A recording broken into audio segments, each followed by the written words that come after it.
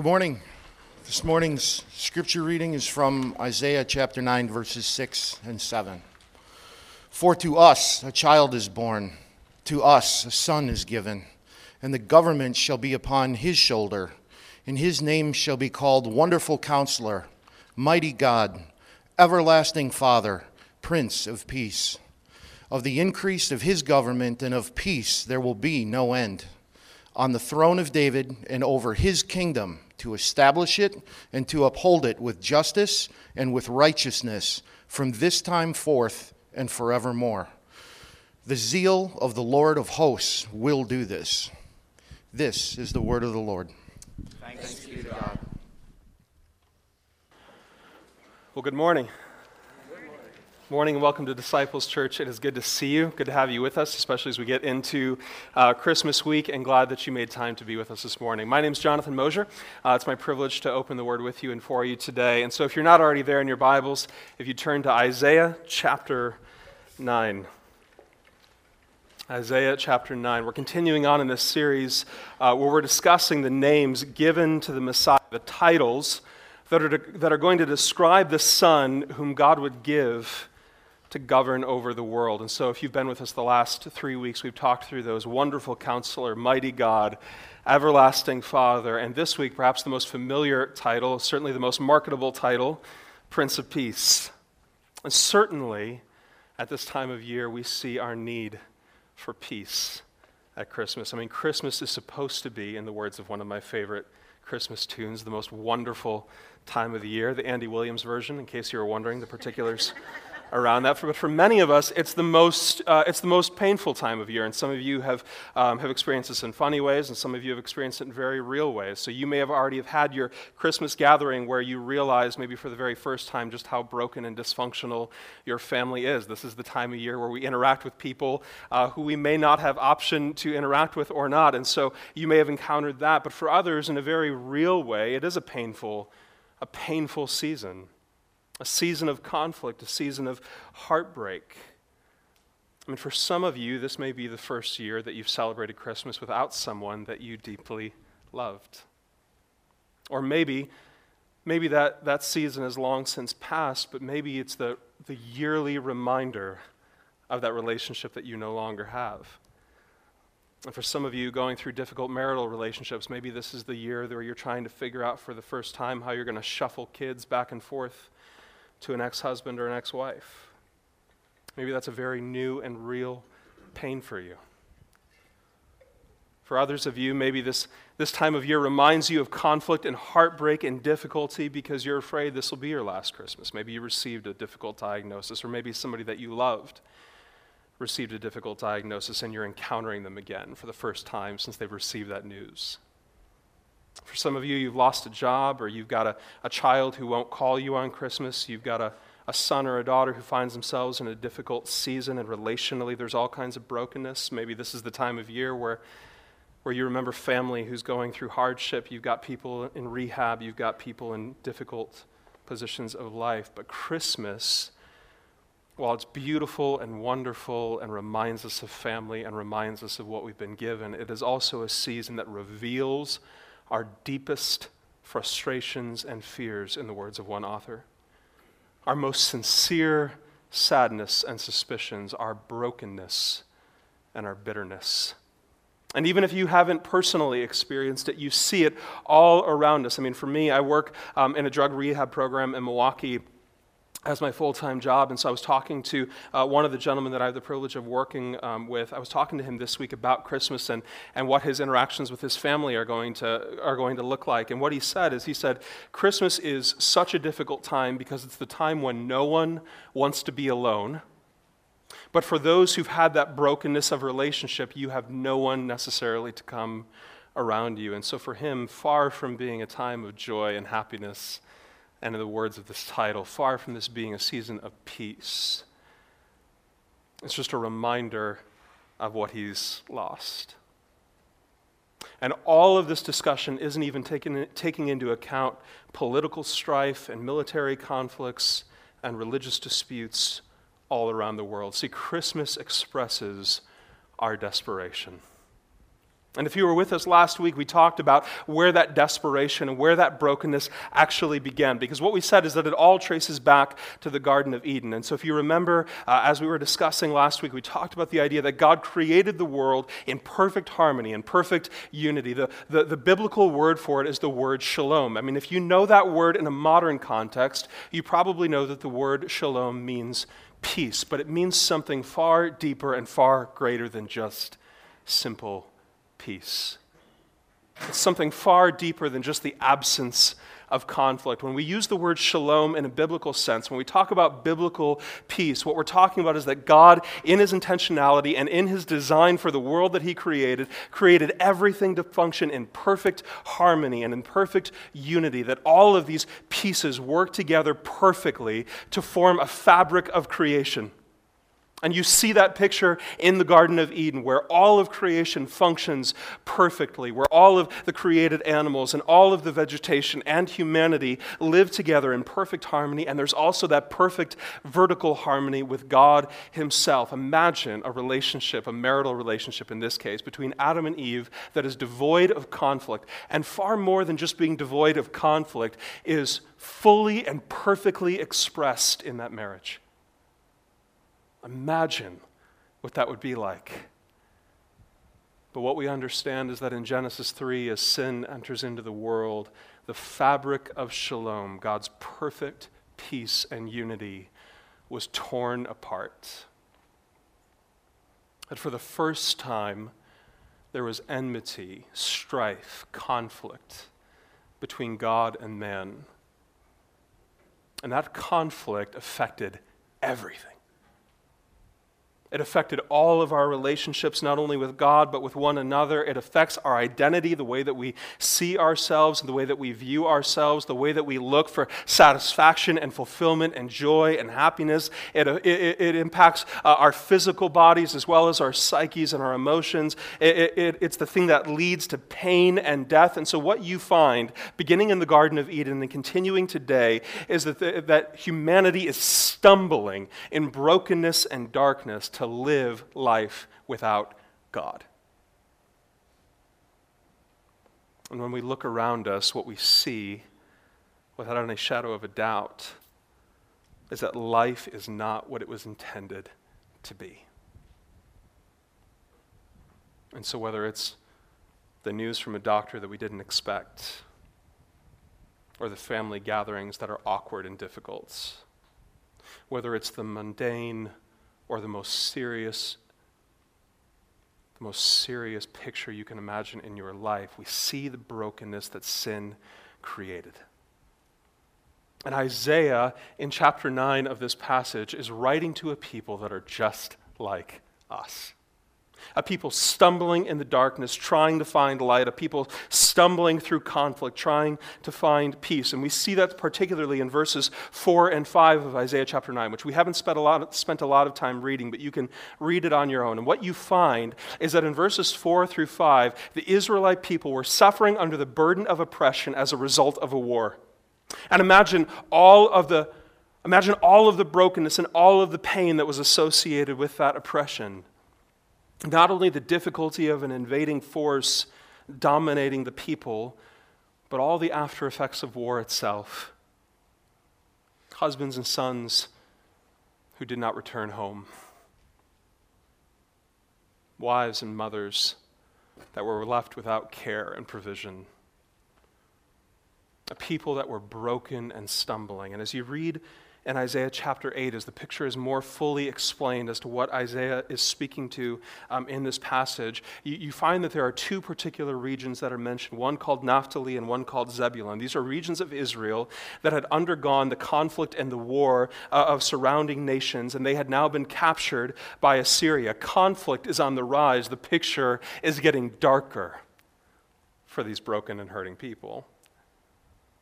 And the Israelites in Isaiah chapter 8 look to the exact same sort of things that we look to 3,000 years later for the hope of peace. In Isaiah chapter 8, God is speaking to his people and he's telling them, you're looking for peace in all the wrong places, because what they were trying to do was establish treaties with Assyria and the surrounding nations. They were looking to politics and they were looking to government and they were looking to some sort of outside intervention for their peace and for their happiness, something that they could create, that they could make happen, that they could manipulate. And God says, listen, you're my people and you're my covenant people and I've promised to take care of you, and yet you will not look to me for the peace that only I can provide. You're looking to foreign alliances and government treaties and politics to provide the safety and the security and the hope that only I can provide. And so God, in his generosity, sends prophets to the people.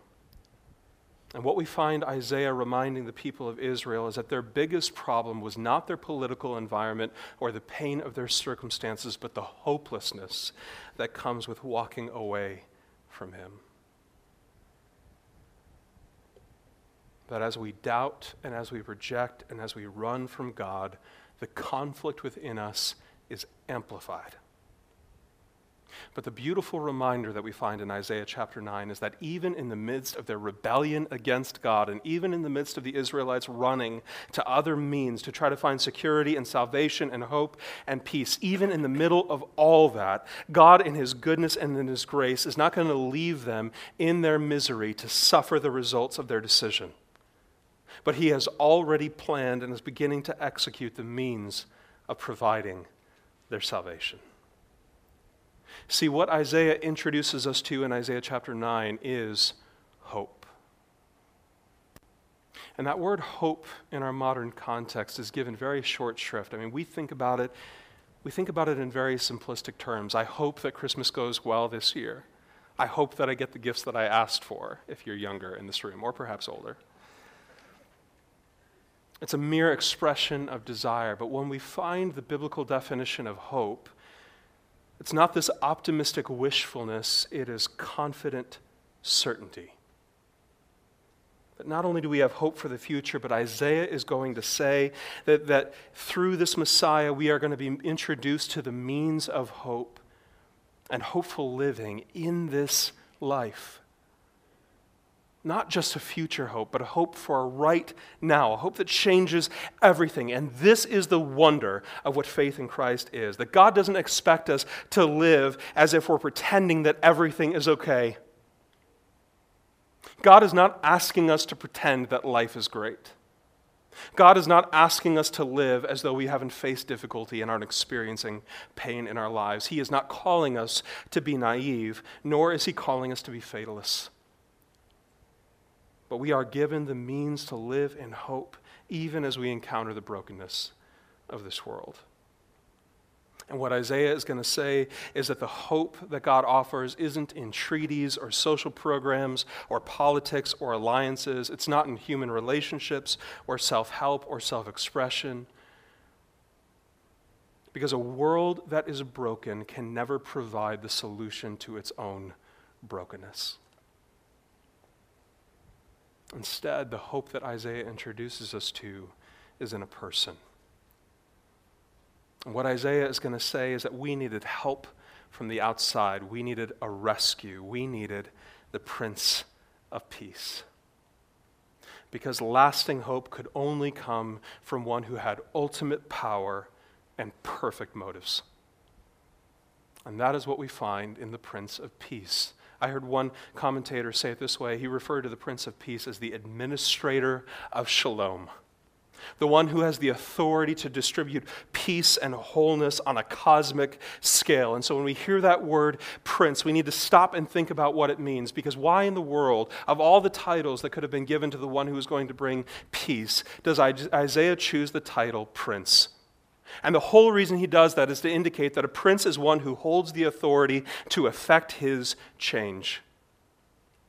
See, part of the reason that nothing else can provide peace in this life outside of Jesus Christ is that we are looking to things that are inherently broken to provide us peace. So we're looking to other people and to relationships and to family and to jobs and to finances and to financial security. We're looking to things that we can somehow control in this life to provide us peace. But the problem is every one of those things is inherently broken in this world. And in doing so, what we are ultimately determining is that no, God, I don't need your help and I don't need your influence and I don't need a relationship with you in order to provide peace. Given the right circumstances, given the right control, and given the right authority, I can do this on my own. And what we do inherently, whether or not we're cognizant of it, is in that moment we remove the Prince of Peace from our life and we put ourselves on the throne. We have determined that we can control our own circumstances, our own outcomes, and our own ultimate peace and happiness. If this situation hadn't occurred, if this person was still in my life, if this relationship was still whole, if these things were in place, then I would be happy. And we've told Christ in no uncertain terms, I do not need you. See, our own pursuits of peace begin from a treasonous place. They begin from a presumption that is inherently flawed. But when Isaiah calls the Messiah Prince, he is declaring that the responsibility and the authority for change belongs exclusively to Christ. And not only does he have the authority, and not only does he have the power, as we've talked about over the last several weeks, but he alone has the perfect motivation. See, in our world, in government and in politics, in relationships nation to nation, we presume the best intent of people, and we ought to presume and hope for peace in those circumstances, don't get me wrong, but the problem is that inherently we're dealing with people and nations that are broken, where our motivations are not always right, and they're not always pure, and they're not always trustworthy. But I want you to think about the motivation of the Prince of Peace. What is Christ's motivation in bringing peace? What is his motivation in using his authority and his power? And to get a picture of this, I want us to stop and think about the Sermon on the Mount. In the Sermon on the Mount, you have Jesus expressing to humanity the sort of kingdom that he wants to bring, the kind of change that he's going to introduce to the world, the sort of redemption and correction and restoration that he's going to bring to all things, not just our relationship personally with God the Father, but our relationship as a church, as a people to God and one to another, and the brokenness within this world itself. And imagine being there as you're hearing Jesus work through the Sermon on the Mount, explaining all of these things that he's going to usher in, and imagine you're hearing it for the first time as a Jew. A people who had a long history of having been oppressed, of heartbreak, of difficulty, of pain, of suffering, who had read the promises of Isaiah and knew about the coming of the Messiah. They knew about this one who was going to usher in peace. And as they're hearing Jesus preach, their hearts are stirred and enraptured and motivated by the sorts of things that he's saying, because they had seen all kinds of self-proclaimed saviors and victors before Jesus. They'd seen political zealots, and they'd seen military heroes, and they'd heard the proclamations of religious gurus and imposters. But then Jesus comes. And far from simple words or promises or campaign pledges, they see this man performing miracles. There's this man who restores sight to the blind, who heals fully and completely and wholly someone who was suffering for years with leprosy and had portions of their body missing as a result. Here is the man who can say to the paralytic on the bed, stand up and walk. And instantaneously the man does so. Here is someone with authority. And so they look to Jesus in this moment, hoping That he's the one who can finally bring political freedom, who can finally provide the promises that had been given to them. And unlike those who came before, Jesus does these miracles in full sight of people. Not only is he articulate and engaging and insightful and a miracle worker, but he begins this sermon with a declaration that he is ushering in the kingdom of God. Imagine their excitement. But all throughout that sermon, Jesus is always saying, I am the king, but not like you imagined. I bring a kingdom, but not a kingdom of this world. See, they were expecting a political revolution, and Jesus comes along saying, I'm going to bring the kingdom of God. And no doubt, as people began to understand that maybe Jesus wasn't the political revolutionary that they thought he was, no doubt some of them walked away disappointed, but what they didn't understand is the same thing that so often we do not understand. That the kingdom of God is more radical and wide-ranging than we can possibly imagine. That Jesus in this moment is declaring that the problem goes deeper than the political. That he declares to us today that the problem goes deeper than just the cultural. That the reason that this world in so many aspects is so miserable is because reality itself is broken. That the shalom, the creation, the perfect fabric of unity was torn. That sin entered the world like a cancer, destroying everything it touched. And what Jesus is saying is, what my kingdom brings is a revolution of the power of God that restores and redeems everything that is broken. So Isaiah foretells of it this way in chapter 11. He says, in that day when the Messiah comes, the wolf shall dwell with the lamb, and the leopard shall lie down with the young goat, and the calf and the lion and the fatted calf together, and the little child shall lead them. The cow and the bear shall graze. Their young shall lie down together, and the lion shall eat straw like the ox. The nursing child shall play over the hole of the cobra, and the weaned child shall put his hand on the adder's den. They shall not hurt or destroy in all my holy mountain, for the earth shall be full of the knowledge of the Lord as the waters cover the sea. What does he attribute all this peace to? That you've got lions and lambs and bears and oxen all together, that you've got little children spending time with what we consider to be these dangerous, terrifying animals. What does he contribute all of this to? He says, for the earth shall be full of the knowledge of the Lord. That the gospel inherently ushers in the kingdom of God, the radical transformation of what's broken.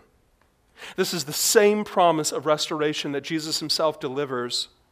It's the same promise that he makes when he's describing a world where there is no sadness and there is no pain and there is no conflict, where there is no poverty and there is no injustice and there is no sickness and no death. And that the kingdom of God is not primarily a place or a location, but an entirely new organization of reality. That everything fundamentally shifts. And Jesus says it's not just your political structures or your organizations that are broken, it's reality itself. But when my kingdom is fully realized, everything will be healed and transformed. So the question then becomes, how does this Prince of Peace bring about this revolution? And we find in the New Testament that it begins internally. Because here's what Paul writes to Titus in Titus chapter 3, beginning in verse 5. Here's what he says, and I want you to hear these words because these next two portions are going to be very impactful for our understanding of peace and how it's brought about. Here's what he says. He saved us not because of works done by us in righteousness, but according to his own mercy, by the washing of regeneration and renewal of the Holy Spirit, whom he poured out on us richly through Jesus Christ our Savior, so that, being justified by his grace, we might become heirs according to the hope of eternal life.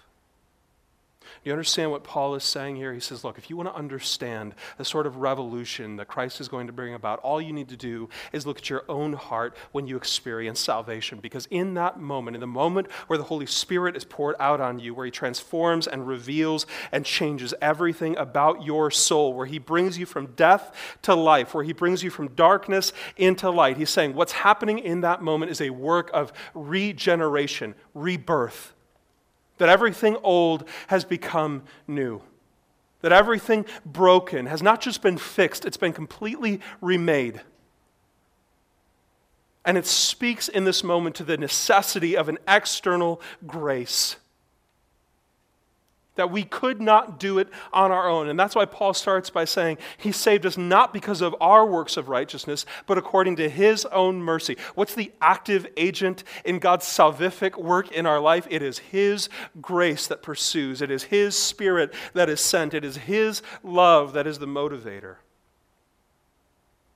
And here's why all of this is so important. The word that's translated regenerate or regeneration in our English Bibles, the word that's translated rebirth, is the Greek word palingenesia. Palingenesia is a word, and its roots are vital to us. Palin, it's where we get our word paleo. It just literally means old. And genesia, it's where we get our word Genesis. It means birth. It's the idea that what is old has become new, that there is a new Genesis. And the only other place that we find that word in the whole of the Bible is in Matthew chapter 19, beginning in verse 28, where Jesus talks about the renewal of the world. And here's what Jesus says in that passage. Jesus said to them, "Truly I say to you, in the new world," palingenesia, "the Son of Man will sit on his glorious throne. And everyone who has left houses or brothers or sisters or father or mother or children or lands for my name's sake will receive 100-fold and will inherit eternal life. And many who are first will be last, and the last first." Jesus says, in the new world, in the palingenesia, Jesus is saying, someday I'll return and I'll restore everything in this world, that everything that exists in creation will experience restoration, that everything that is broken will be made right, that there will be no more wars and no more conflict and no more pain and no more violence and no more suffering and no more illness, no more temptation or addiction or sickness or sadness. Now imagine for a moment the sort of power that it takes to restore everything. And it is literally the power that could only belong to the Creator. That only God Himself could bring about this sort of change. And if you make the connection between what Jesus says in Matthew 19 and what Paul says in Titus 3, ultimately what he's saying is that the very same power that is so impactful and so far-reaching that it's going to transform the entire world is the exact same power that comes on your life when Jesus enters it. The work that Jesus Christ begins in your heart and your soul in salvation is the very same work that He's going to bring on everything. Do you see the picture that's being painted for us? The same power that God used to heal the world of its brokenness, to lift the earth from its fallenness, to return order to the chaos, is the same power that we experience when we are born again. And if the same power that will change the universe is poured out into your life when you are saved, then imagine the change that it brings in you. That the same universe-altering, eternity-impacting rebirth is brought into our lives now in Christ. So how does that play into peace? How does that enable us to live in this life with the difficulty and the pain of what we face? And I think, again, we can look to Paul for an example, because this power, the power of palingenesia, rebirth, renewal, is what enabled Paul to say in Philippians chapter 1, verse 20, "It is my eager expectation and hope that I will not at all be ashamed, but that with full courage, now as always, Christ will be honored in my body, whether by life or by death. For me to live is Christ, and to die is gain." See, what happened in Paul's life is a complete reordering of what was important and vital to him. That everything in his life had been shifted. That this man who once pursued power and influence and control within his religious community now says, even in the face of death, I cannot be threatened, because if I'm living, my life is all about Christ, and if I die, I just get more Christ. It's a completely new economy, a completely new mindset, a completely new position of the heart. See, the peace that will renew the whole world, that will reweave the fabric of shalom, is the same peace that Christ brings into the lives of those who knew him. And so as we face heartache and brokenness that we cannot and will not understand in this life, our minds can only go to the one who is the Prince of Peace. The very same God of whom we're told in the book of Genesis, when Abraham is in the middle of questioning whether or not he can trust God, and in that moment responds by saying, "Shall not the judge of all the earth do right?"